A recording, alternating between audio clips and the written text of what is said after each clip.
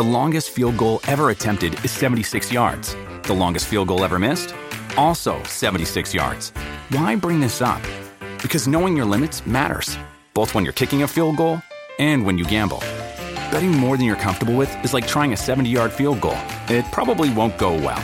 So set a limit when you gamble and stick to it. Want more helpful tips like this? Go to keepitfunohio.com for games, quizzes, and lots of ways to keep your gambling from getting out of hand.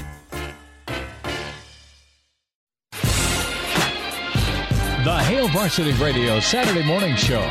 Strap yourselves in. Here are your hosts, Chris Schmidt. Y'all don't even know he was a virgin until he's 28, and now, roll tide. And Mark Cranack.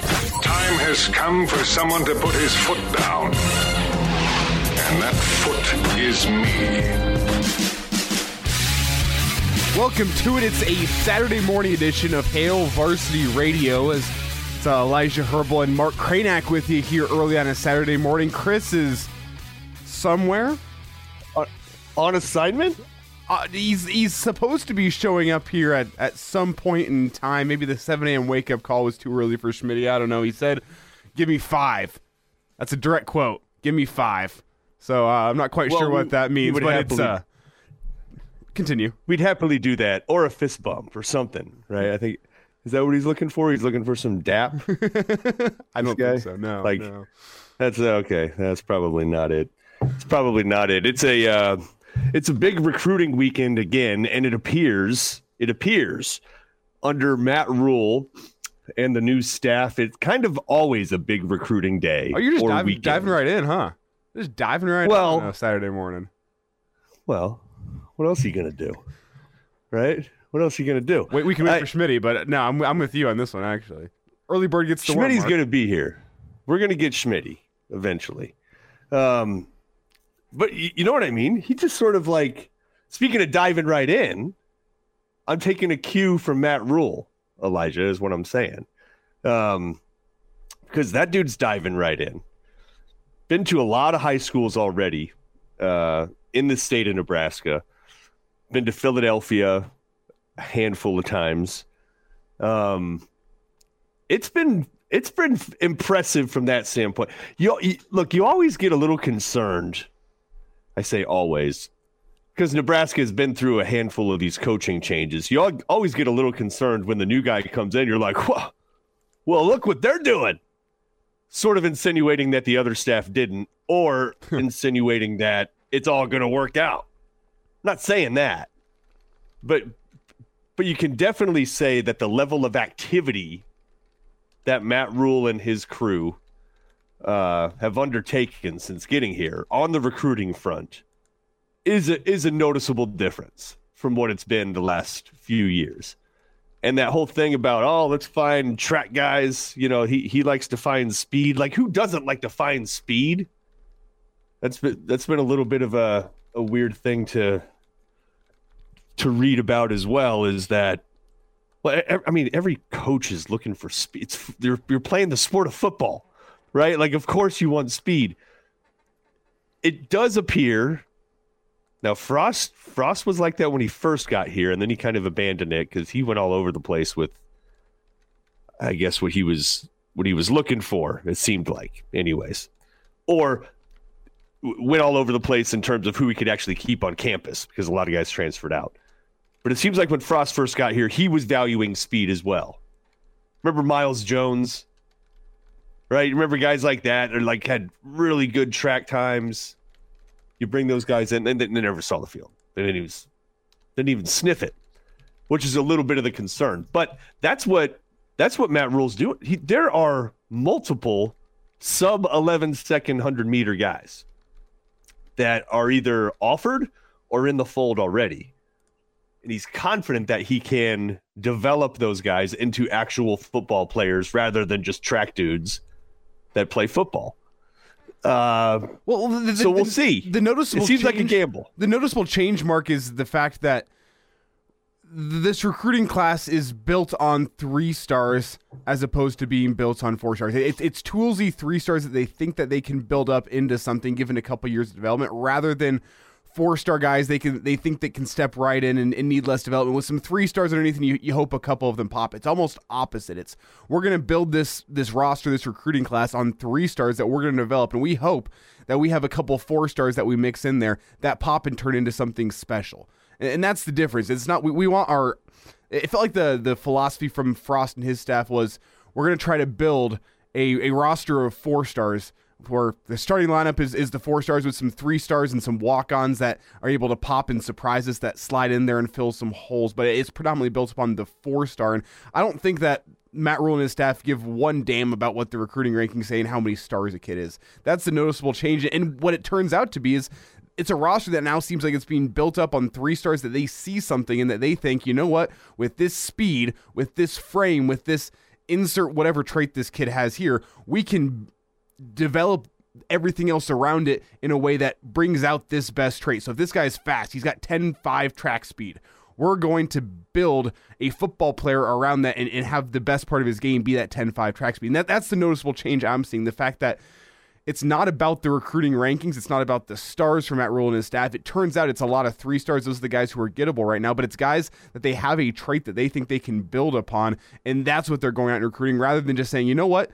Look at this 4-star offensive tackle that we got here from small town Iowa. That's perfect. We're going to beat the Hawkeyes in a recruiting battle, and that guy's going to be our starting guard for 4 years without actually looking at development and looking at how this guy's going to scheme and fit in the Big Ten. That's the noticeable change I'm seeing, Mark. And that's fair. And I think you're right. Here are the benefits of that. The benefits of that is that if you're going after these more lightly recruited guys, let's be honest, some of these guys were no stars. And this tells you a little bit about that system of recruiting. Who's the cat they got from Texas? The 10-4 Bryce Turner. Guy. I forget his name. Yes, Bryce Turner. So they get him. He's like, Nebraska was like his only legitimate Power 5 offer. He wasn't even ranked on any of the recruiting services. He was a no-star. It didn't mean that he wasn't even evaluated. Everybody just thought he was like track guy.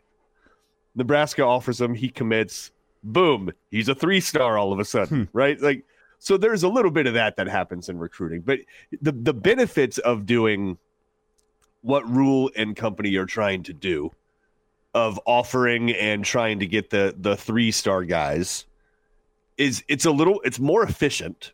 I mean, let's be honest there, because if you're Nebraska, you have to travel all over the place. You have to spend time on airplanes more than most other staffs do. You just do. That's just part of it. So you have to be a little bit more efficient. So going after the heavily recruited, highly ranked 4-star and putting a lot of eggs in that basket while 15 other major Power 5 schools are doing that too, what's your batting average going to be there? Like, what's it going to be? It's not going to be super high. And then even if it is, like we could spend an entire show going through the litany of 4-stars that have committed to, signed with, and come to Lincoln and done absolutely nothing and transferred out. Like, it's actually uncanny. Nebraska's ability to land hollow 4-stars has been incredible. Well, it's felt like as I look back, I go, oh, this 4-star is not a true 4-star in that same sense. It's almost feels like the scraps from the big dogs. Here's the Georgia and the Bamas and the Ohio States of the world got who they wanted, and here's the 4-stars that are left over. Nebraska and whoever else can fight for this scraps, and it almost felt like a case where they're going in there and fighting for scraps rather than going and trying to find somebody who fits the team, fits the dynamic, it's that speed city element you're looking for. You're now going, well, here's a 4-star. That's what we got left. This is the guy we're going to have to go after. That's what it's felt like over the past couple of years. And Mark, to your point, and let's reset quickly. It's Mark Krenak, Elijah Herbal, Chris Schmidt finally chiming in here on a Saturday morning. Right when you said scraps from the big dogs, Chris Schmidt's face appears on the it appears on the stream if you're watching. How we doing, fellas? We good? Oh, I think good, better man. than you. We're breaking down recruiting right now. Yeah, breaking down recruiting and 3-stars versus 4-stars. It's about the Rhule fit, right, versus the wow factor and foam And we'll see. of hype. I mean, that's the it's not like he's going to ignore. But you know what it comes down to with recruiting? Want to know. The recruiting class ranked 21st in the country, or let's say 3rd or 4th in the Big Ten. Let's say 5th in the Big Ten. That's about where Nebraska lives. Yeah, sure. But that gap between Ohio State, all right, and Nebraska, depending on development, is like Grand Canyon wide. And it comes down to the depth of it. Nebraska can have a couple of guys at the skill spots that are pretty good, or has had guys at the skill spots that are pretty good. But Ohio State's just got way more. Case in point, you look at the emergence of a Marvin Harrison Jr., right? You have Ohio State that's had issues with health at their wide receiver position. I think back to the Rose Bowl against Utah last year. And that's kind of when Marvin Harrison Jr. really, after a season of seeing some action, burst onto the scene. He was a blue chip prospect, but man, did he use the year to get better and stay engaged. And then he had a shot to get a start in the Rose Bowl. And wow, did he go off, right? The gap is so big with your top probably 3 to 5 recruiting winners: Bama, Clemson, Ohio State, USC, Georgia. that ilk. Yeah. And then you've got your Nebraska through let's say Texas Tech, right? Texas Tech's always been a program that's kind of went and got who they can go get. And it's about development and evaluating right, and then being able to build and then eventually reload.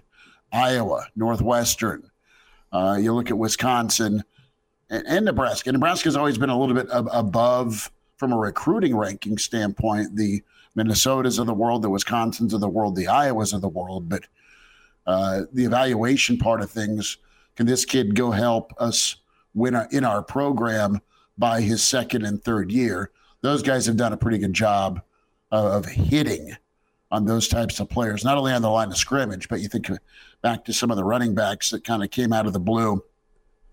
How heavily and highly recruited was Mo Ibrahim or Braylon Allen? Really good ball players, Case in point there. The gap between 1 and 5 in the recruiting world rankings, I think those are always pretty accurate, because I don't think analysts are wrong with their top 100 type recruiting picks, right? You have your top 100, and then once you get that line of demarcation after 100, I think you are pretty even, depending on camp and how much of a showcase you get to help bump or boost you. Yeah, look, I think the 2019 class is a great one to look at for Nebraska. Now, and this isn't like a crusade against 4 stars, by the way. No, like if you can land them, great. If you can land them, great. But Nebraska signed 11 in that year. Okay, and let's listen to some of these names and whether or not they even got here or are still here. Desmond Bland, never got here. Ramir Johnson, hit and miss. I like him. In fact, he might have new life. He might have new life under Matt Rule, because he actually fits the profile of the speed that he likes to see. Jackson Hanna, he transferred out, right? That he did, Didn't see much time. Yeah. Jamie Nance transferred out. Nick Henrich, he's been a player. Dedrick Mills, you got a couple years out of him. Bryce Benhart, multi-year starter, though oft maligned. Wan'Dale Robinson transferred out. Obviously a good player. Ty Robinson, good player. Noah Pola-Gates hasn't sniffed the field.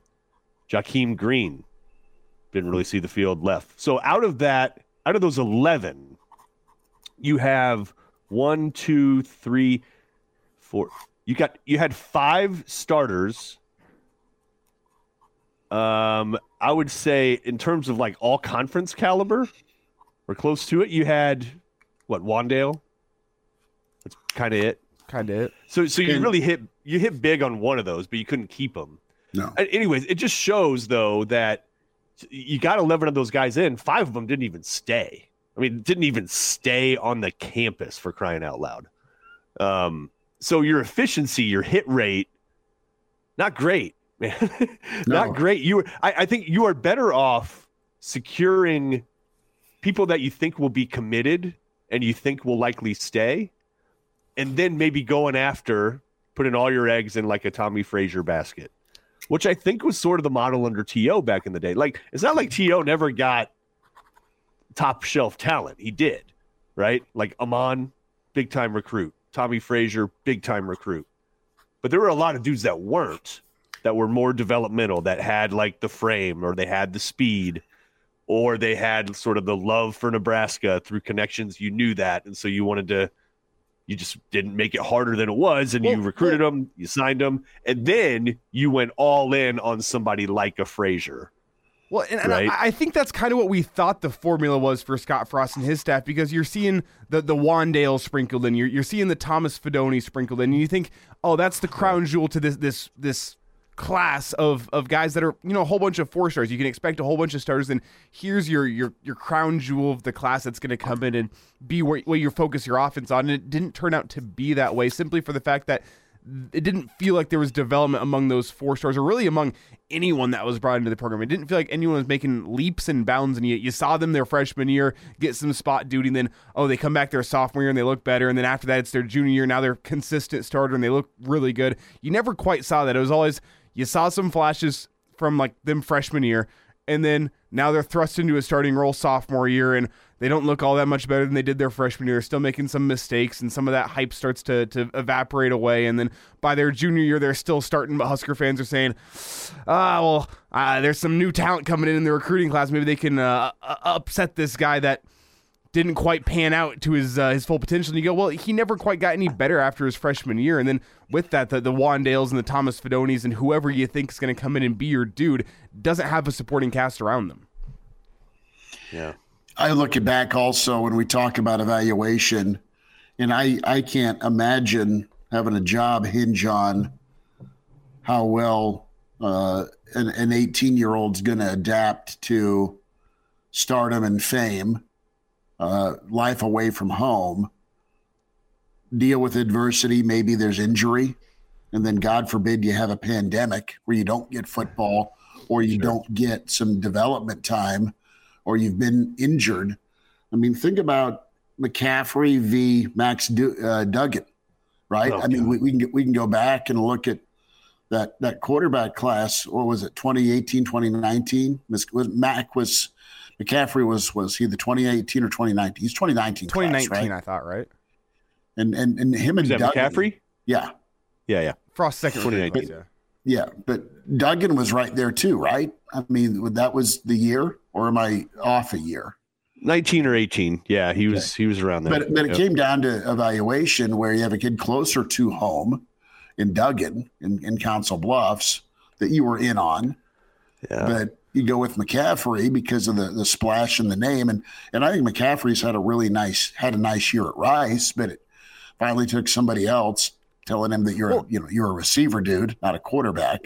Well, for him to listen. The thing is that I'm not sure. Like, we've had this game so many times played where, man, imagine if Joe Burrow had come to Nebraska. Man, imagine if Max Duggan had come to Nebraska. Man, imagine if insert Lamar name here has Jackson. come Don't to forget Nebraska. Lamar Jackson. All these names, and then you also have to sit back and go, well, if they came to Nebraska, if they followed the formula for Nebraska, you would have seen that guy in the field his freshman year. You would have seen some flashes. Then you would have never quite seen the development throughout his career, and you would have ended up being some sort of flame out where you went, man, well, think about what could have been. We saw the flashes, but he never quite put it together, never quite had the talent around him. That's been the story of everyone who's come through the doors of Nebraska over the past 8 years. It's been, man, you see the talent there.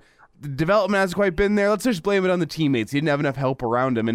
And I don't think I'm so dumb to think, I guess dumb might not be the right word, but I don't think that if you get a Joe Burrow or a Max Duggan or Lamar Jackson in Nebraska, they turn into who they turned out to be because they went to the right fit for them. They went to a right school that developed them the correct way.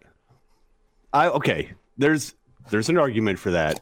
The only thing I would push back on there is, particularly with guys like Joe Burrow and Max Duggan, I think what we have seen from both of them is an insane amount of competitiveness from both of them to where, like, those are the type of dudes that come in and they change locker rooms, right? They change locker rooms because the level of effort that they give day in, day out, play in, play out is just different. Well, counterpoint, is Adrian Martinez. Adrian Martinez was competitor. He was a leader. You hear the same thing. He goes to K-State and he's changing the locker room. He's turned into something, but he never quite was that at Nebraska. He never quite developed like you thought he would. You always saw, didn't have the talent around him to be competitive, but then he goes off to Kansas State and changes the locker room there as a great leader. Helps out even whenever he can't play. His competitive nature shines through, and he helps the young quarterback and gets a shout-out following the conference championship game because of what he did to help that quarterback. It's that same story. That's just my counterpoint. As a fifth year, here's the difference, though. That's as a fifth-year guy, right? That's as a fifth-year guy with legitimate competition in the locker room with him. Because we saw that. When he goes down, they didn't skip a beat. They still played well offensively. Mm-hmm. My point being, look, and this isn't an indictment on Frost Morning. That's not what we're trying to do. But he talked about how competition was so important, right? And according to one writer, when it came to Joe Burrow, for instance, when Burrow had expressed interest and wanted to come here, Frost was like, do you think he's better than what we got? Right? It's like, I don't know. Bring him in and find out. If you're about competition, right? If you're about competition and you have a dude that has been recruited by and trained under Urban Meyer's staff, who has decent track record for winning football games, right? You have a guy that wants to be here, was recruited by Ohio State and was given a scholarship, and was in a competition with JT Barrett and lost that competition. Bring him in and find out, right? So if you think he's better than what, I don't know. Let's see. How much better, how much different would Adrian Martinez have been if there was a Joe Burrow breathing down his neck and vice versa? Now what do you got? Oh, maybe you got a quarterback controversy. Look, if you're about competition, if you're really about it, shouldn't matter. It should not matter. Just bring him in, duke it out. Let's see. Same with Max Duggan. Absolutely the same with Max Duggan. His dad was an offensive coordinator at the college level and in Texas and a head coach at the high school level. So you're getting a heady coach's kid. He's got the measurables, obviously. He's good size, good speed, accurate, gets after it. Bring him in. I think that is probably one of the bigger criticisms is just sort of the overthinking it and not seriously just sort of taking the idea of let's roll the ball out. Right? And let's see who rises to the top. Would Joe Burrow have won the Heisman at Nebraska? No, because he didn't have the supporting cast. I get that. But would he have been a steady player that's dependable, that can make all really good as an option? He would have been really good. Same with Max Duggan. Those guys aren't going to be flops. No. It's not like TCU is the Dallas Cowboys or anything, but Duggan's got him in the damn playoffs because he's good. He's really good.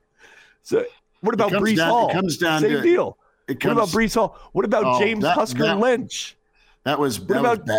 That was bad. Breece Hall was bad. He's just up the road, Kranek. And he had a Nebraska connection and wanted to come here, and his uncle bring him in. Played ball here, yeah. Yes. And then a dude named James Husker Lynch. The dude's middle name was Husker. He ended up being all Big 12. You didn't bring him in. He ended up being all Big 12. So, it's just stuff like that. It doesn't appear that this staff is going to make it harder than it is. At least that's the hope, anyways, right?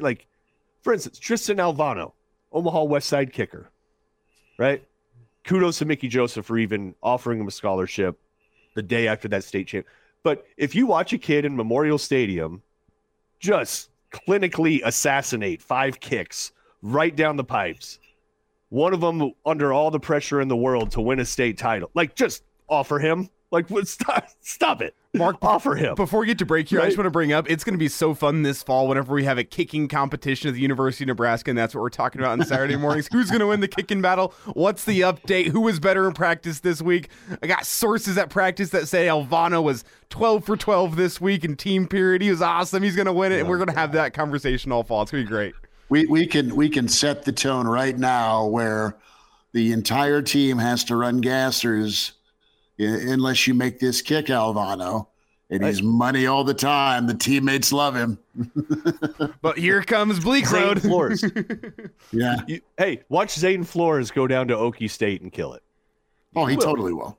And he was right up the road. And you could have just probably got on him as a sophomore or junior and brought him into the fold, but you didn't. You just didn't.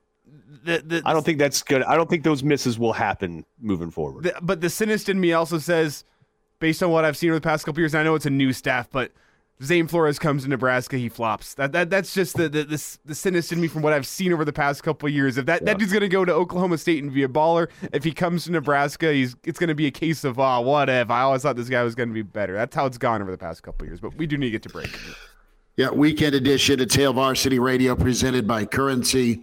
Mark Cranack, Elijah Herbold, Chris Schmidt. We remember our buddy, the Pirate, Mike Leach. This was before you and me went to Ireland, Cranack, as we had Coach on, and we talk a lot about, Ireland and swearing. It's pretty good stuff. So stay tuned for that.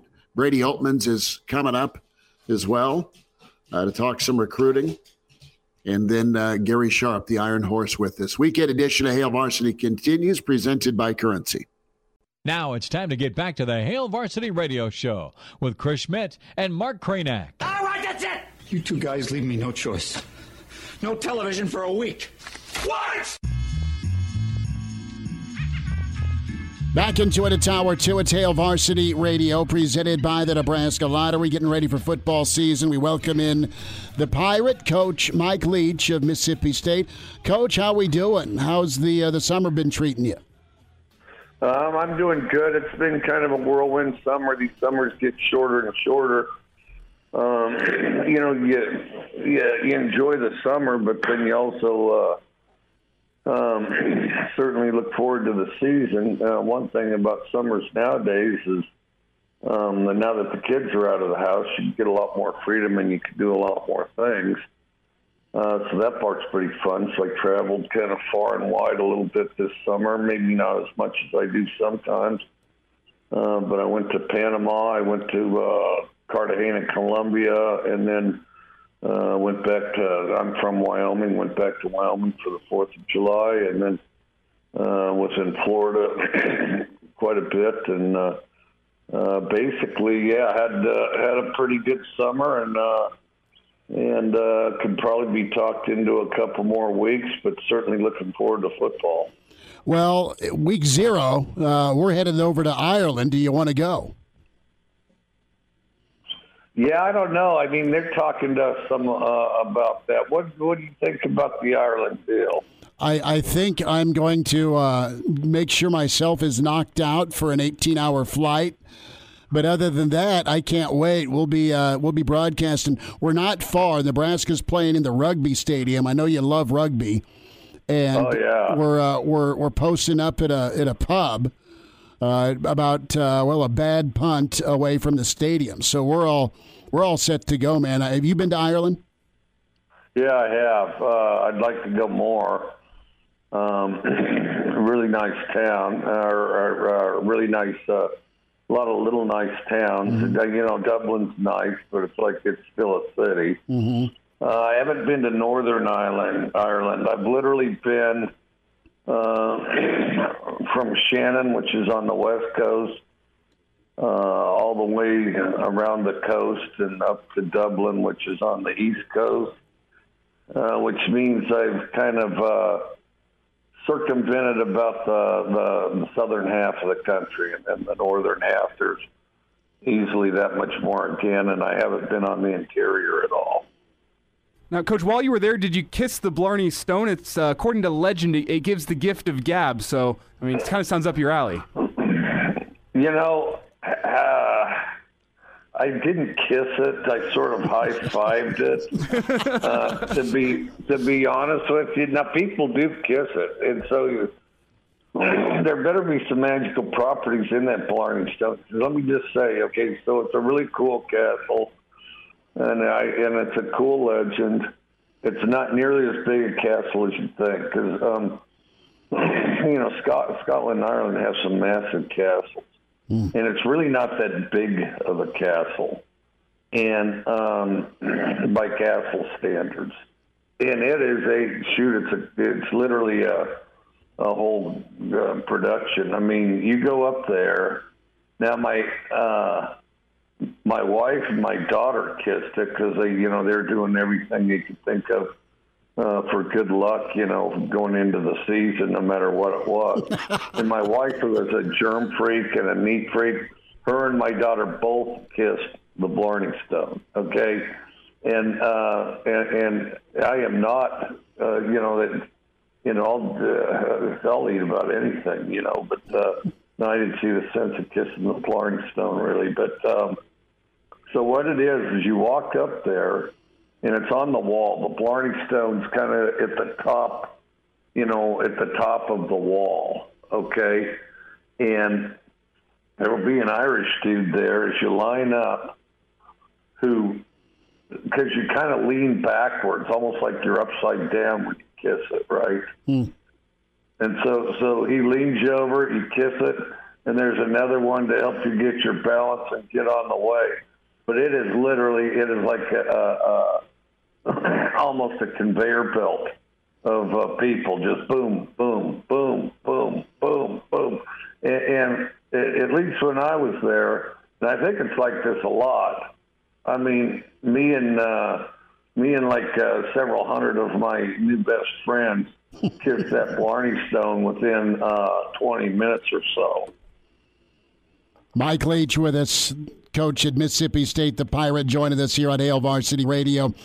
Coach, a thought on the season? How's the squad going to be? Excitement level here for another year at Mississippi State? We're excited. We got a lot of the same faces back. It's like as far as the number of starts, we've got some experience. We're still not very old. I mean, I keep saying that, and we did get a year older from one year to the next, but we have very few seniors. We're predominantly a junior and sophomore team, but I do have a number of guys that have started since they were freshmen, and I think that's helpful as far as some experience, at least on the field. What do you, in all your time with tutoring quarterbacks, I don't know if you do a survey of them or not, but what do you think they like doing most for you? Oh, shoot, I don't know, throwing. Well, but I'm saying, is it the preparation? Is it the game plan? I mean, just where do they have the most fun with you, I guess is the better way to put it. I think there's a point to where that meet and practice, I mean, both of those things get long, but you do kind of have moments of quality time with just sort of all the guys in the room, and then where you're trading war stories, laughing about something, Who's the biggest character you've had as a quarterback? Well, shoot, there's a bunch of those. Let me think here. All brilliant in their own right. Characters, as far as just real characters. Just great personality, make you laugh. Well, as far as wild in that sort of sense, would be like B.J. Simmons, Gardner Minshew. Just kind of edgier guys, and both of them edgy, both of them fearless. I mean, utterly fearless. And no matter what they're doing, just all in, Mike Leach with us, few minutes, Hail Varsity Radio. So Will Clark was down in Starkville. Had you connected with Will Clark before? I've texted back and forth with him, and he just made it into the Hall of Fame, so I'm really thrilled about that. Yeah, great. And, growing up, I was a Will Clark fan. I was definitely a Will Clark fan. I wasn't really growing up. I think we're approximately the same age. But anyway, he might be a little, I don't know. We'd have to do the math. But I was a big fan, there at the Giants because, see, I went to law school in L.A. and I was growing up. I was a kid that was more of a Yankees fan, so I hated the Dodgers. And so then, but I was right near Dodger Stadium, and I loved baseball. And I especially liked watching the Dodgers play the Padres, or in particular the Giants. And so I definitely liked Will Clark. And Will Clark was just such an intense student of the game. And, you do it the right way. Even if you're an opponent or something, you don't hustle to a base, Will's going to let you know. Sure. And, no, I think just outstanding. Was great for baseball, and the way he was great is just, just completely committed. There was no gray area. Will was all in, and so, but he just got inducted into the Hall of Fame, so we're thrilled about that. Coach, you mentioned growing up around Dodger Stadium, and today the legacy and the life of Vin Scully is on our mind. Do you have any memories of listening to Vin Scully call Dodger baseball games? Well, I mean, I've got to say, I was kind of unfairly biased against the Dodgers, and so listening to Vin Scully can be quite painful to me. And rooting for them to lose when they were winning all the time was tough a little bit. And so, because, I was at that time I was a Yankees fan, or first and foremost, whatever team that Billy Martin managed, okay? Billy Martin was my favorite guy. They said, I've even been asked who most inspired you to, coach football, or what coaches do you look to? Occasionally they're surprised to hear, but maybe number one is Billy Martin. And I wish I would have gotten the opportunity to meet Billy Martin. I never did. But I know his son a little bit, but I always admired Billy Martin, and, committed student of the game, no matter what, no matter how old he got. And then always felt like he could find a way. So I really liked that. Okay, so then you got the Dodgers.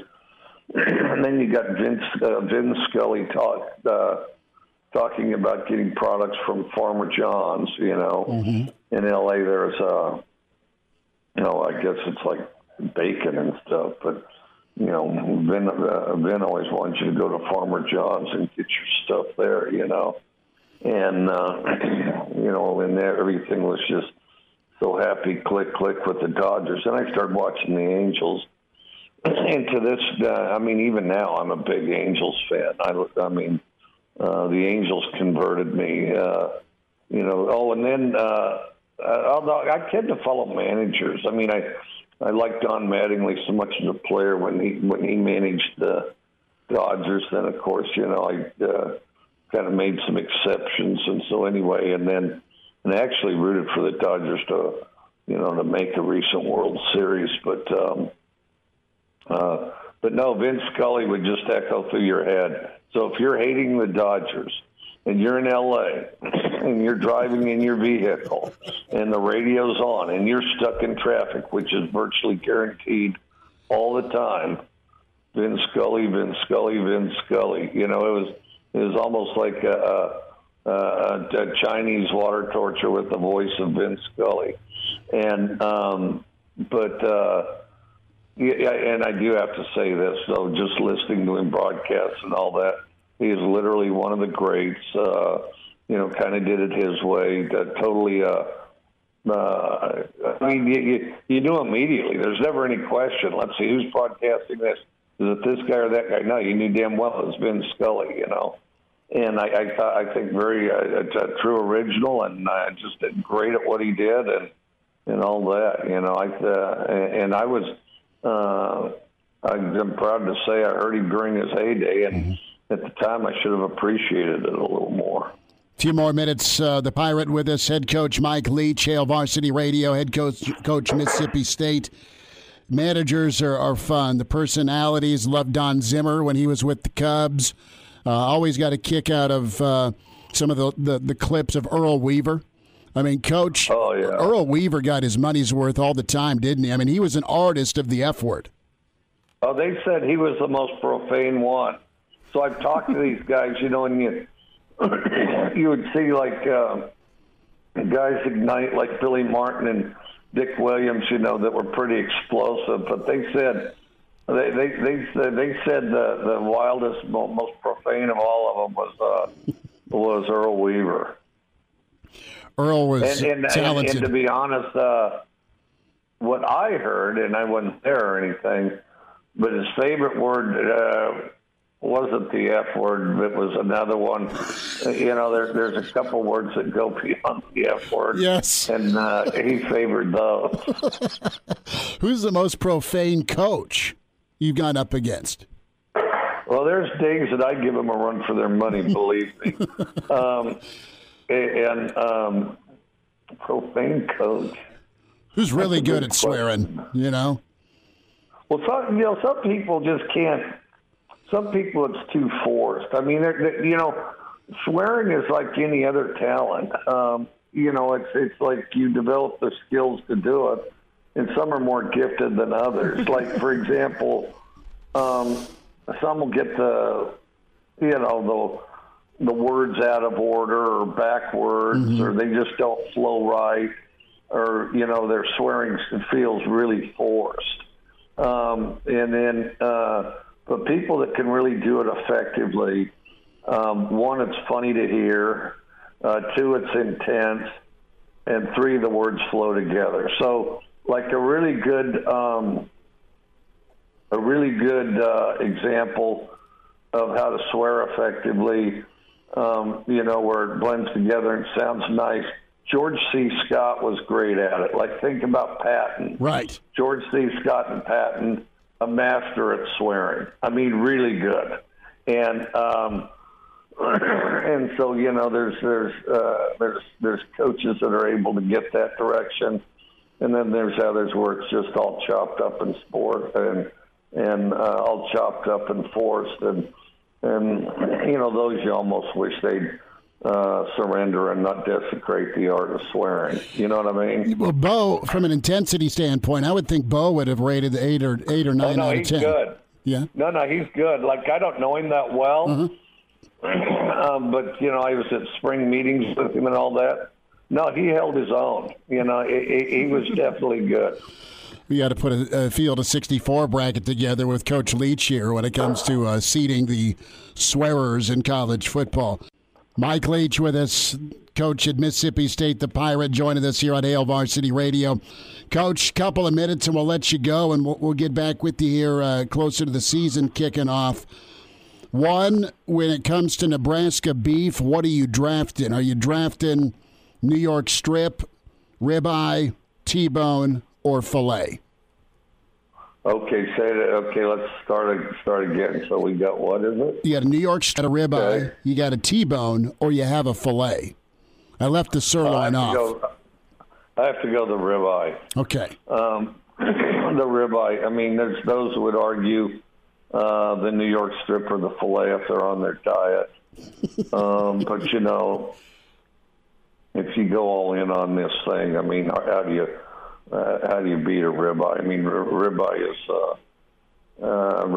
kind of the ultimate, Lastly, what happens to Saul? Are you caught up? Better Call Saul. Okay, no, I am not. And I was in the middle of it last night. I thought maybe I'd finish it. I still went to bed late, and honestly was going to go to bed even later to finish it off.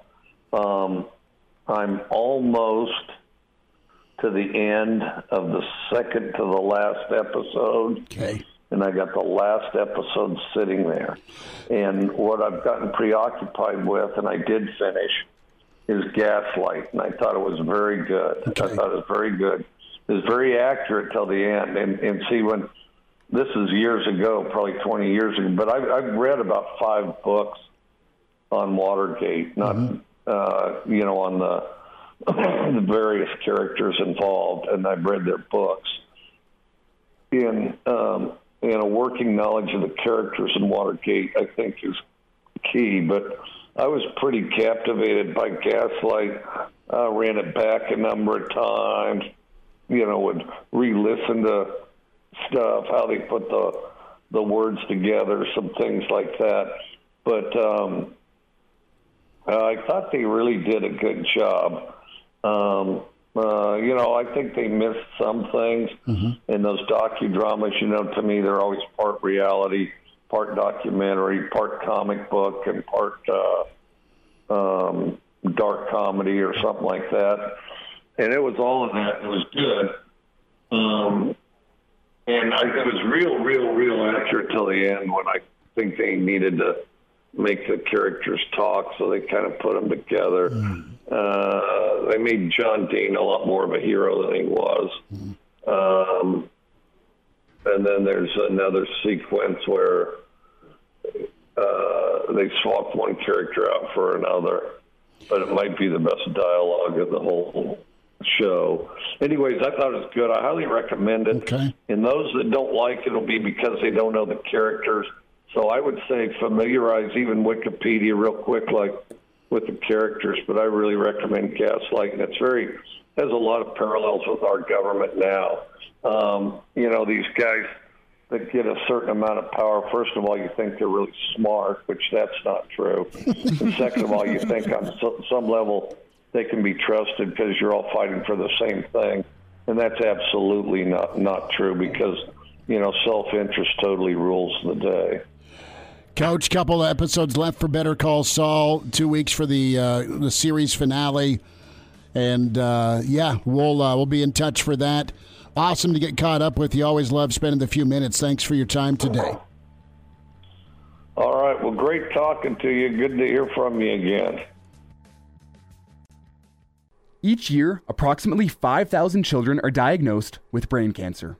Of those children, nearly 30% will not survive, and many of those that do are left with debilitating side effects for life. We're asking you to help by tuning in to the 10th annual Team Jack Foundation Radiothon presented by the Home Agency on September 29th. Become a champion for a cure for just $20 a month. Visit teamjackfoundation.org to learn more. Thank you for helping us fight for a cure. The Hail Varsity Radio Saturday Morning Show. Strap yourselves in. Here are your hosts, Chris Schmidt. Y'all don't even know he was a virgin until he's 28, and now, roll tide. And Mark Cranack. Time has come for someone to put his foot down. And that foot is me. Welcome to it, Weekend Edition, Hour 2 at Hail Varsity Radio, presented by Currency for all your equipment financing needs. Go Currency, Chris Schmidt, Mark Cranack, Elijah Herbel, and Brady Oltmans joins us this morning. We are excited to have Brady in. We know Vogues is making the trek back home, so we'll get caught up here, well, most likely in the new year, fellas, with Vogues on the Saturday morning edition, but Brady's done exquisite work with Hail Varsity this football season and beyond. As a staff writer, can find Brady on Twitter at Brady Oltmans.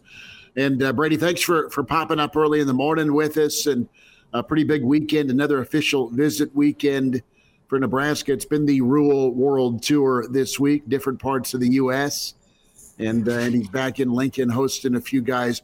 Just briefly, a couple, 3 kids that you're intrigued by that are in Lincoln this weekend. Let's start there. Well, right away, Ramir Stewart, the safety from Philadelphia, stood out.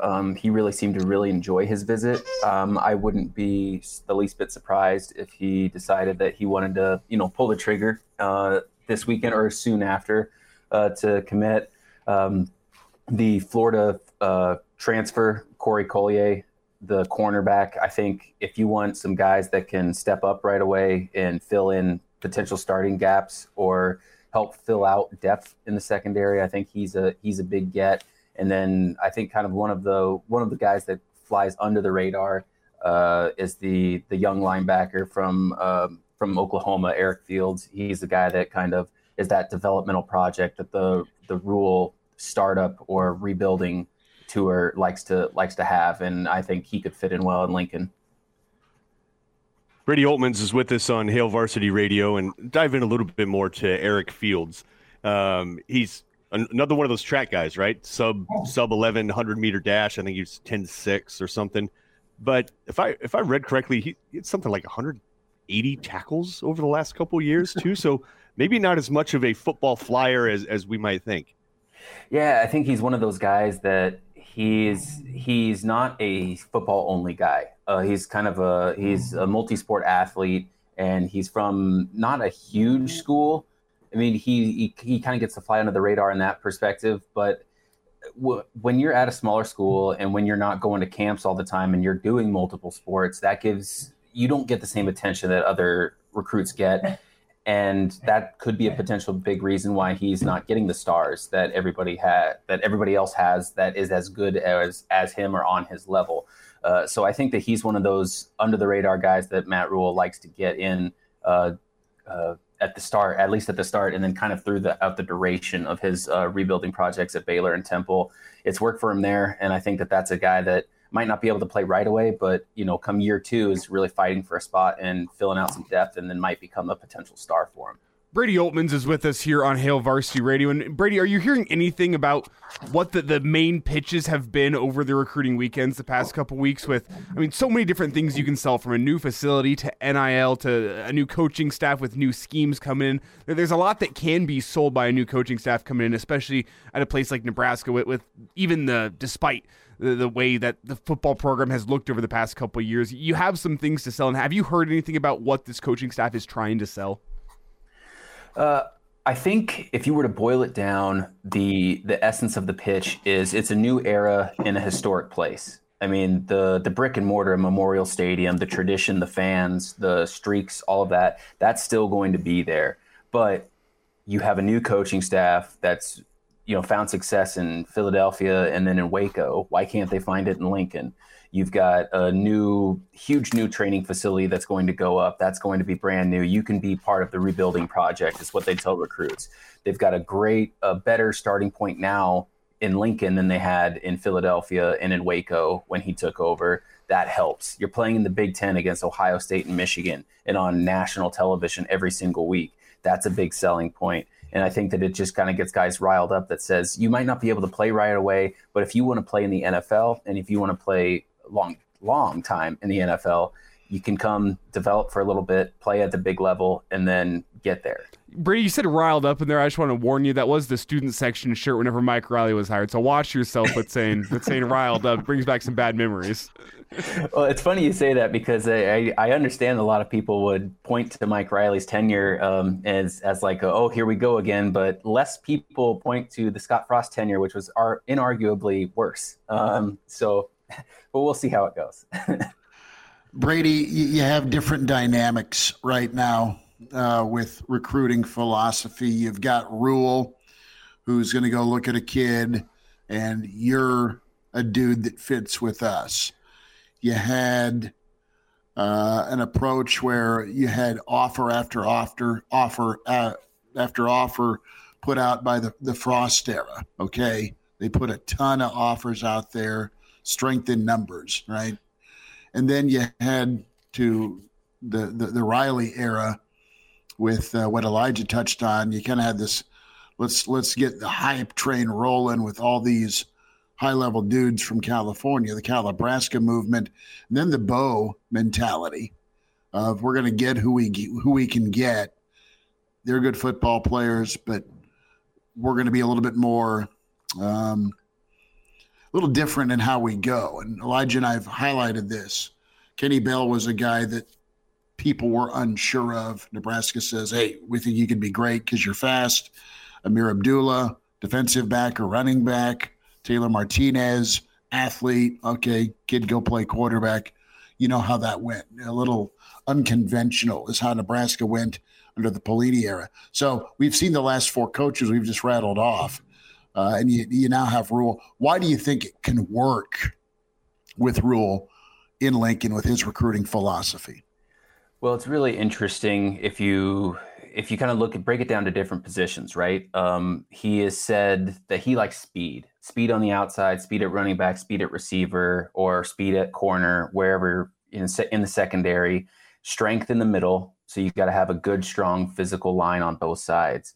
And then he can go off of the track kids and the developmental kids just by looking at them on the stat sheet. But at quarterback and linebacker, Matt Rule does not like to offer guys unless he sees them in person. He doesn't trust film on them. He wants to see the intangibles. He wants to see the movements. He wants to break down, those key quarterback positions, either on offense or quarterback at the defense at linebacker, especially in Tony White's 3-3-5. So it's going to be really interesting to see now that he's got his feet set in Lincoln, where his time, how quickly is he going to pull the trigger on some quarterback prospects? I know he's offered a couple of linebackers here, but that's going to be one thing I think is kind of universal. I mean, you've got to be physical and strong and tough. I think that's just come standard with the Big Ten. But you look at how Michigan and Ohio State have built their rosters. I mean, they're not slow on the outside. If you can get guys that are fast and can play college football, that's a good way to go. I'm not exactly sure if you could define Scott Frost's tenure and his recruiting style as a similar style. He liked fast guys, but they didn't particularly build up into much outside of the potential that they came in with. You had a couple of standouts, but nobody that exploded and reached that ceiling through development like Matt Rule likes to do. And I think that might be the biggest difference. Brady Oltman's with us on Hail Varsity Radio. Brady, how much have you looked into or seen Philip Simpson, who's the head coach at Homestead High School in the South Florida area, and kind of built them up into a pretty good regional power? There's some handful of Division I guys that are on that roster all the time. He has changed his Twitter profile. He has announced, it was in the Miami Herald, that he was going to be a, quote, assistant defensive line coach and recruiter at Nebraska, which probably translates not to an on-field role. Is there anything you've been able to glean for what his role will be as he comes in? Well, I think I don't know if he'll be as much as an analyst as a graduate assistant. That I'm not exactly, I haven't been able to kind of sort out yet, but he's going to be a guy that's on staff that has he has the Matt Rule connection because he played defensive line at Temple. He's a guy that clearly is interested in coaching. I mean, he took over that head coaching job and did really well over the past couple seasons down there. And I think geographically speaking, I mean, Homestead is South Florida. You can only get further south by going to Key West. So Tony White was, with his history of recruiting San Diego State and Arizona State, was out on the West Coast recently. They've hit Texas with Matt Rule's ties. They've hit the Northeast. EJ Barthel is and was running around that area. And then Matt Rule went back to his home state in Pennsylvania. They've got guys running around. If you can get somebody like a Philip Simpson, a guy that's coached high school kids and is anxious to get to the next level and work his way up at the collegiate level, he comes with those connections in Florida. I know that they've DiCaprio Boodle has already signed off with his letter of approval on him. So you've got a lot of guys in that area that know him, are aware of him, and trust him. So I think that's a big get, because I keep going back to, I think one of the things Matt Rule was told during the hiring search was it's going to be tough to recruit to Nebraska. So he said, well, I'll get the best recruiters I can ever possibly get. So it's going to be really interesting. As for his coaching style, I think kids resonate with him. They seem to resonate with his message. I don't know if they all will at the college level, or how much influence he'll have on the defensive line, since Terrence Knighton is the lead head defensive line coach. But I think he brings some of that. He brings that staffer mentality and a go-getter who wants to work his way up, and I think that helps in Matt Rule's staff. Well, what it strikes me as, Brady, is a guy who, and as we look through Matt Rule's history, he's a guy who's always wanted two sets of eyes on both the offensive and defensive line. I think offensively it's going to be Raiola and Matt Rule are your two sets of eyes on the offensive line. Then defensive line now looks like going to be him and Terrence Knighton. But there was a quote that struck me in the Miami Herald that said, the first 2 years down at Homestead was not about winning on the field. It was about winning off the field, getting guys who were going to win in the classroom, cutting out some team cancers, and finding guys that were going to put the team above all else. And it almost strikes me as a guy who, while his eyes may be on the defensive line in the practice field, his main role is going to be a guy more off the field, being a liaison between players, doing some recruiting, maybe going and checking classrooms, making sure guys are where they're supposed to be at all times. That's what it kind of strikes me as, is that guy who's going to be your off-the-field discipliner. And I say that with no insight, so I wanted to get your take on that. Yeah, I think that could be definitely spot on, because it is one thing that Matt Rule really stressed in getting things turned around at Baylor, especially what he was up against when he walked into Baylor. Wanted to make sure that the players were the kind of players that he could trust to, take care of themselves and take care of the program. It's one of the things that he said in his introductory speech when he, arrived and was introduced at the Hawks Championship Center, was, we want Nebraska men. We want people to be Nebraska men, to be stand-up members of society and their community. And I think that works into play. So he could definitely be one of those guys that says, I want to be a college coach, or I want to be a coach at higher than the high school rank. So I will come on under my former coach or come work under a guy that I really trust. But I'll also bring the kind of off-field rallying cry. I'll be the guy that kind of brings everybody under their wing and make sure that they're doing good, and is kind of that, the shoulder you can lean on, but also one that, you can kind of batter at and use as a sounding board. So every staff needs that guy, and so he could definitely be that guy for this staff right now. Brady, want to get your thoughts here with Nebraska's quarterback situation. What do you anticipate with what's on the roster? What could come back in Casey Thompson, and then roll with Malik Hornsby? He's the Arkansas transfer, 3 years at Arkansas, minimal starts, but is a wow athlete, another track kid that also kind of played a slash role for them. So based on what you've seen from Hornsby, is he a guy that is, on a scale of 1 to 10, where is he at as a developmental quarterback? Is he coming in, if he were to pick Nebraska, at a 5 with a redshirt year? What can he build up to, and what do you think of him as an option with his history with Rule?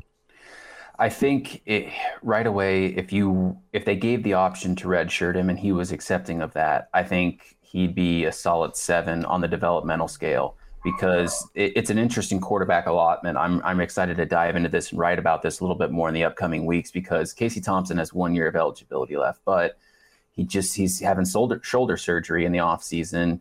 And after the hand injury that he had last year, and then the hand injury he suffered during the season, he's a great quarterback, or has the potential to be a great quarterback at Nebraska. But there are some unknowns. But I think bigger than Casey Thompson is the depth issue. I mean, Nebraska proved that there was no definitive number 2 who could step in and play major Division I college football right away. Logan showed glimpses of it. I mean, he didn't turn the ball over against Michigan. What else could you ask for a third string quarterback, against the number 3 team in the country? And Chubba was inconsistent, but when he found his rhythm, he goes up and gets hurt. So what else can you do about that? I think this coaching staff, more than anything else, wants to assure their depth chart. And with Casey only having 1 year of eligibility left, you could redshirt a Malik Hornsby and say, you've got multiple years, sit for a year here, learn a little bit. And if you don't trust the process, you can go elsewhere. That's fine by us. But know that we're in it for the long run with you. We trust you. That's why they got in touch, so many years ago out of high school. And that's why you can come to Nebraska knowing what you're going to get out of this coaching staff. So at least that's how I see it. Mm-hmm. Well, speaking of coaching staff, Rule has 3 slots still yet to announce and fill, if my numbers are right, and that could come in a couple of different styles. You could break up your secondary and have safeties and a cornerbacks coach if you wanted to do that. Linebackers appears to be open. Then there's tight ends, receivers, and quarterbacks, where Satterfield can probably take one of those spots. So that's 5 potential slots but you have 3 coaches that you can hire. Are we getting any sense of who those guys are and when they're coming? And maybe does it signal the fact that these are dudes that are either coaching in the NFL or have relayed to Matt Rule that they want to finish out their college bowl/playoff season? It's going to be interesting. And I haven't heard a recurring name. One name that I am kind of interested in is Frisman Jackson. He's the wide receivers coach of the Pittsburgh Steelers right now. He's a guy with Matt Rule ties. I'd be curious to see if he's kind of on the list. With what they have now, you'd like to fill out a coaching staff, but this is like the last big push before early signing day, so you don't really need to have a full staff. There's no urgency to grab guys, in the next week, because you're not missing out on a whole lot if they sign, after Christmas versus after New Year, if you get what I mean. But I think they had a plan when Matt Rule, after his first week of the coaching staff, and I think that plan has changed because of factors beyond their control in the last week. Right. Yeah. And I think that's partially why they had a wide receiver coach spot open. I think they really wanted to make that work.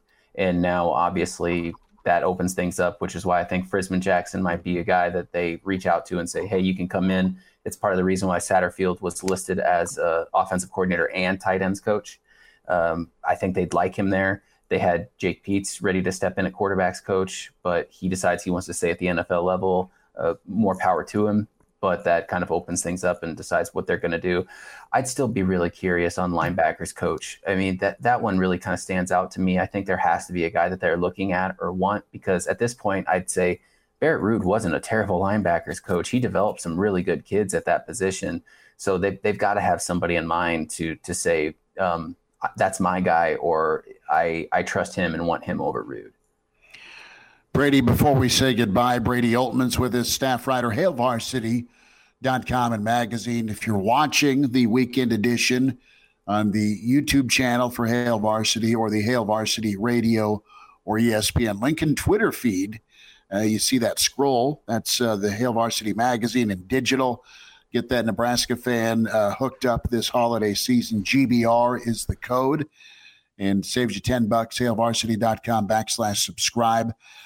Any commitments? I know signing day is Wednesday, but anyone either flip or say I'm in this weekend? Do you expect any commitments over the weekend? I do expect some. I think that there might be a couple off the top of my head from this official visit weekend. Like I said, I think Ramir Stewart wouldn't surprise me in the least if he decided that he wanted to come to Nebraska. Mm-hmm. They might get at least one of the Florida transfers that are come looking, either Collier or Borders, in addition to Marco Ortiz, the long snapper. Okay. But Omaha West Side's Jalen Lloyd is going to commit later today at the Boys and Girls Club of Omaha. I'll be up there for that because I think Nebraska's in a really good position with him to do both football and track as a kind of developmental thing, the kind of guy that Matt Rule really likes to get in, and he's really stressing the in-state guys. So I think between all of them, plus you've got Malachi Coleman, who's in Boulder right now taking a visit, but is still very much considering Nebraska. And you've got some of the other transfer guys that coming in. You've got the Fields kid, I think, is really looking hard at Nebraska. So there's a couple that could potentially be a lot of commits over the next couple of days. Brady, quickly, are you expecting any signing day drama from Benny Nagoy? Keep your eye on it. That's all I'll say. The coaching staff really wants some drama to happen. Well, Benny is awesome, and that'd be really good for Nebraska to get him. And no doubt, he seems like a Matt Campbell guy, just a really talented guy that can hit a ceiling, and we love covering him at Lincoln High. Brady, have a good weekend. I know you'll be hopping around, and we'll get caught up next week. Thanks for jumping in this morning. Appreciate you guys. Yep, appreciate you. There he is, Brady Oltmans. Good stuff. And again, follow him at Brady Oltmans on Twitter, and he'll be up there with the announcement here for Lloyd coming up a little bit later today. We'll step away, quick timeout, and then we'll bring in the Iron Horse. Gary Sharp will join us. Weekend edition continues. Hail Varsity, we're presented by Currency. Pardon the interruption, but I'd like to save you some money. I'm Brandon Vogel, managing editor of Hail Varsity, and I wanted to offer listeners of this podcast $10 off the price of an annual subscription. That means that you can get everything we produce, 10 issues of our monthly magazine, our annual football yearbook, and all of the premium content we produce at hailvarsity.com. Just go to hailvarsity.com/subscribe and enter the promo code GBR for $10 off a full year of Hail Varsity. That's hailvarsity.com/subscribe, promo code GBR. Glad to have you back. Yes, sir. You heard me right. Here are the guys, Schmidt and Kranak. Well, Hector, here's the game plan. You're going to bring us 2 absolute martinis. You know how I like them, straight up. And then precisely 7.5 minutes after that, you're going to bring us 2 more. Then 2 more after that every 5 minutes until one of us passes out. Excellent strategy, sir.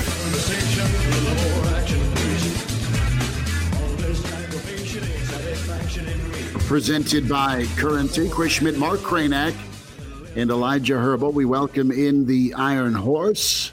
We say hi to Gary Sharp. And Sharpie, big recruiting weekend, a lot of NFL action that gets rolling too. And, of course, it's been the Matt Rule United States tour this week. How's your week been, Gary?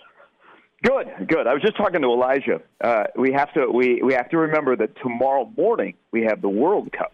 So this is today is the best day of college basketball. This is the best day of the regular season. We have 5 games with teams that are in the top 16. We got 3 NFL games, including a game in Buffalo where you can't see the stadium right now, not because it's cloudy, but because it is snowing. You've got all these bowl games. This is a great day. Oh, by the way, all of us, are going to stop at Phillips 66 and fill up our car with gas, and then we're going to go and watch Doug Bell on the halftime show, and then we're going to go watch Nebraska, Kansas State, and Kansas City.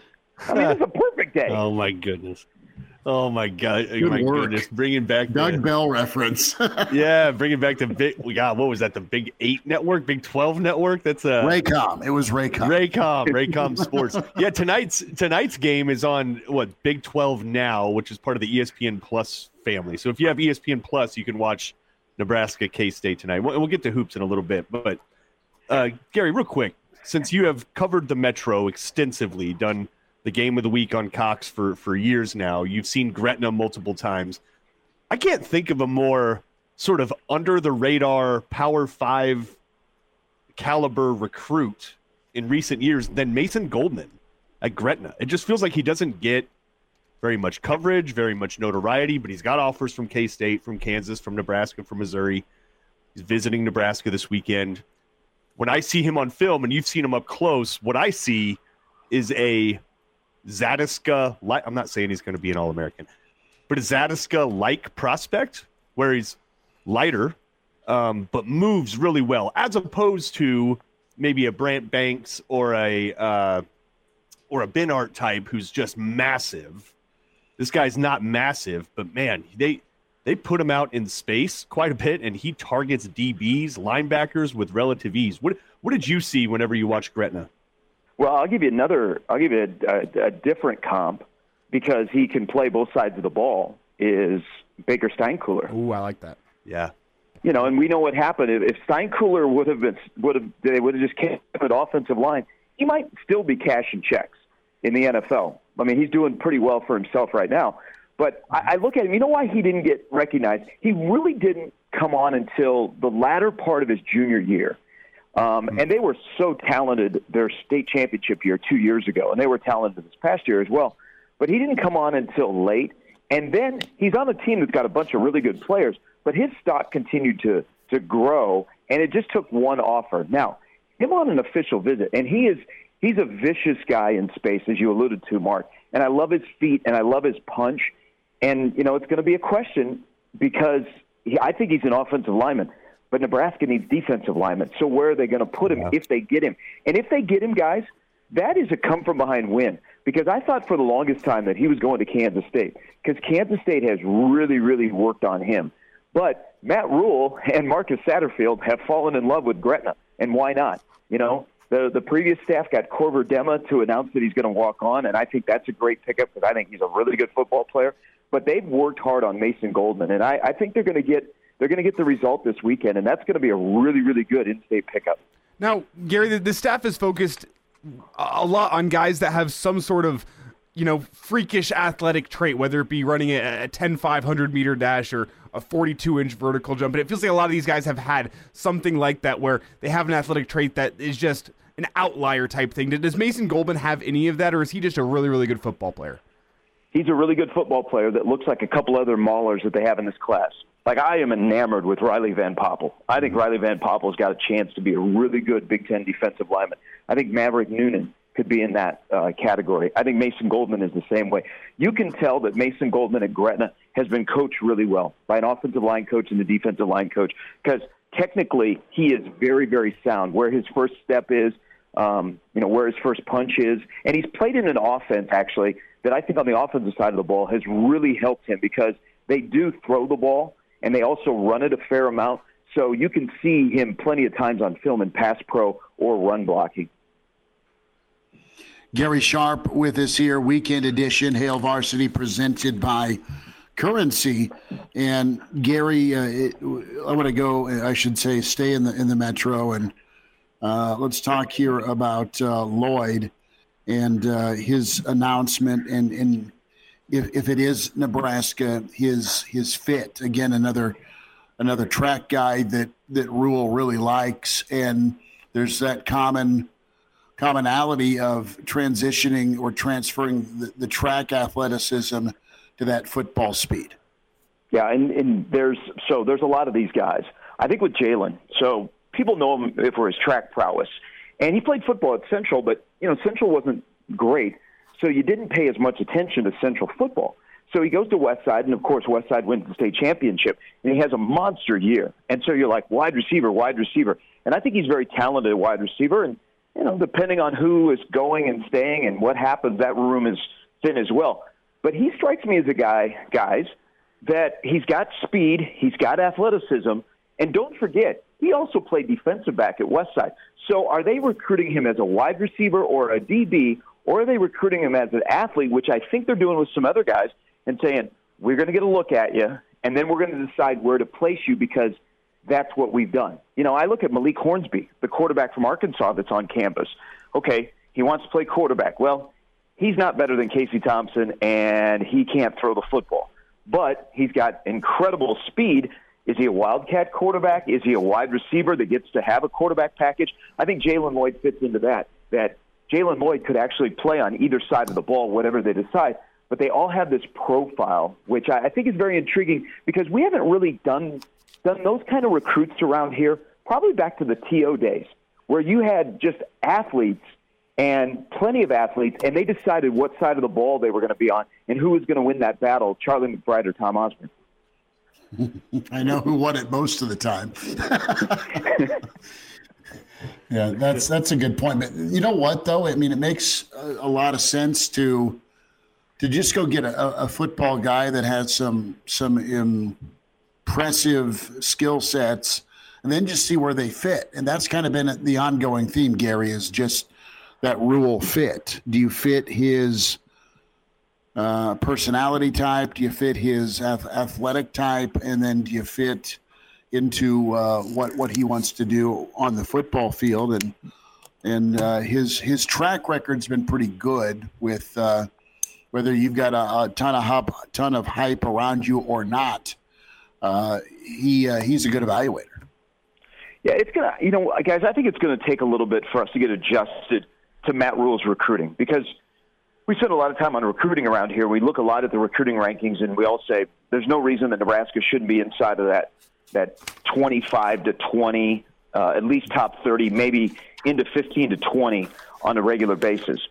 Well, Matt Rule, with who he's approaching, at least for the first couple of years, Nebraska may be more like in the 40s and 50s, and I'm not saying they will, but if they are, we're going to have to adjust how we look at recruiting rankings, because that's what Matt Rule wants to do. Now, I still think you can supplement and you can go and you can win some big battles, but they definitely have a profile, and they're pretty uber confident that they can take guys like Bryce Turner, like Jalen Lloyd, if they get a commitment today out of him, other players like that, and they can find a spot for them on the field. But I also wonder, some of these guys aren't even ranked, like Eric Fields from Oklahoma. All of a sudden Nebraska's on him, and you're like, how come this guy isn't ranked higher?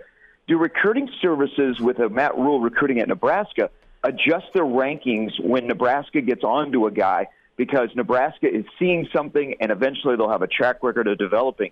The recruiting services are like, well, the Nebraska bump is back. If Matt Rule is recruiting this guy and we have him as a 2-star, we got to bump him to a 3-star. I wonder if that'll happen. But I think we're going to have to, as this rolls along, I think we're going to have to adjust how we look at Nebraska's recruiting going, oh, geez, they're in the 40s, until we see something on the field that, oh, a 40-ranked recruiting class actually is working at Nebraska. Well, Gary, I think the mold is that Bo Pelini or even Tom Osborne style, where you're elevating 3-star guys, some under-recruited guys, into something better by noticing traits within them and trying to build on that, but then occasionally mixing in the crown jewel, and that's where I want to go here in terms of crown jewels, a 4, 5-star type guy. Are you seeing smoke atop Mount Dylan Raiola this week, as a lot of fans are? Well, I asked the question, and you should never stop recruiting him. And you have a new round of people that are recruiting him, and Uncle is still here. Dad still has a connection to Nebraska and still likes Nebraska, and now we'll get to know a new head coach. Is why would he come to school at Nebraska? That's what I asked. And I'm not being snarky, guys, and you guys can answer it. Why would he come to school at Nebraska and not Ohio State, where they just picked up a 5-star receiver for 24, and you know what the past Ohio State quarterbacks have done? I'm not saying that Nebraska, it has no shot. They may have a little bit of a shot, but I just wonder right now why he would come to Nebraska outside of his family connection. That's it. You answered it. If he comes to Nebraska, it's because of the family connection to let's be the quarterback that flips the script, that savior type mentality. Okay, here's a quarterback to completely change Nebraska and go do things that haven't been done in way too long. That's those are your answers. And it could also be a case of what we say about kids around Nebraska. They grow up watching the Huskers, and sometimes that can be a huge factor in recruitment, saying, you know what, I want to go to the place that I grew up watching. Yeah, and here's another thing. If you've watched him play this year, he didn't have a very good junior year.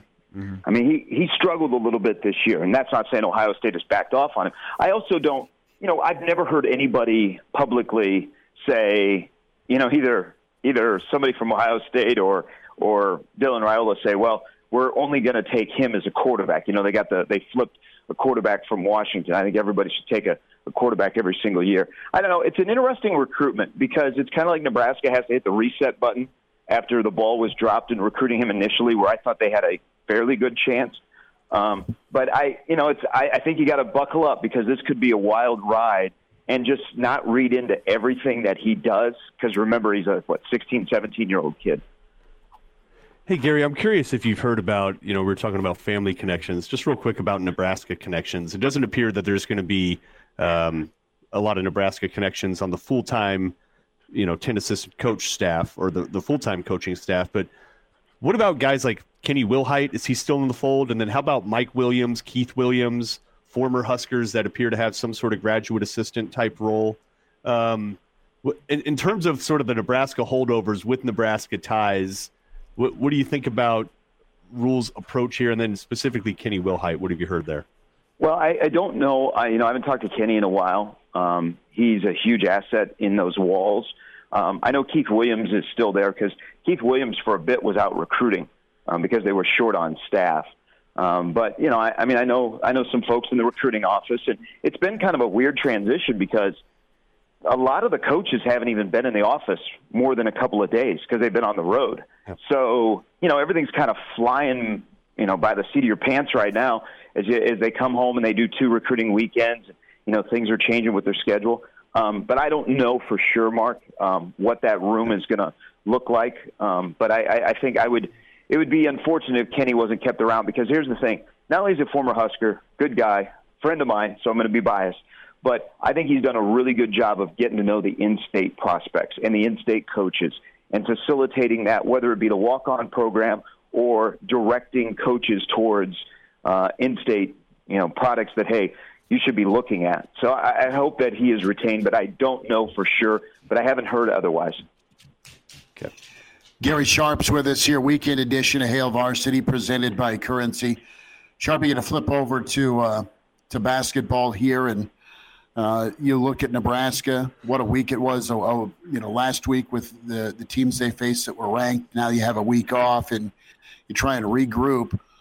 K-State's a pretty good ball club. I mean, they're at 9-1, and it's going to be like old times here. We just need to bump into Johnny Orr and Danny E while we're down there. Well, let me first say I apologize to Elijah because we were talking Purdue last week, and I said they had no shot. And they proved to me that this Nebraska team is different because they don't break down mentally. And they play well enough defensively that you're going to keep yourself in a game, and that's a game that they could have won. I mean, you're better at free throw shooting. You get a flurry of shots at the end of the game to fall. So, Elijah, my apologies. I said they'd have no chance, and, of course, they almost won the basketball game. Kansas State is pretty good. Kansas State, here's the thing with Kansas State. You know, Bruce Weber, and you're always in the shadow of KU. But Kansas State basketball has this incredible history, but they've kind of meandered through some poor coaching hires, and Bruce Weber has had bits and pieces where he's been really good. Well, you make the change, which was not easy in Manhattan because, Coach Weber is, he's attached to that program. He's a face in the community, but they decided we got to be better at basketball because KU is starting to that gap is starting to grow.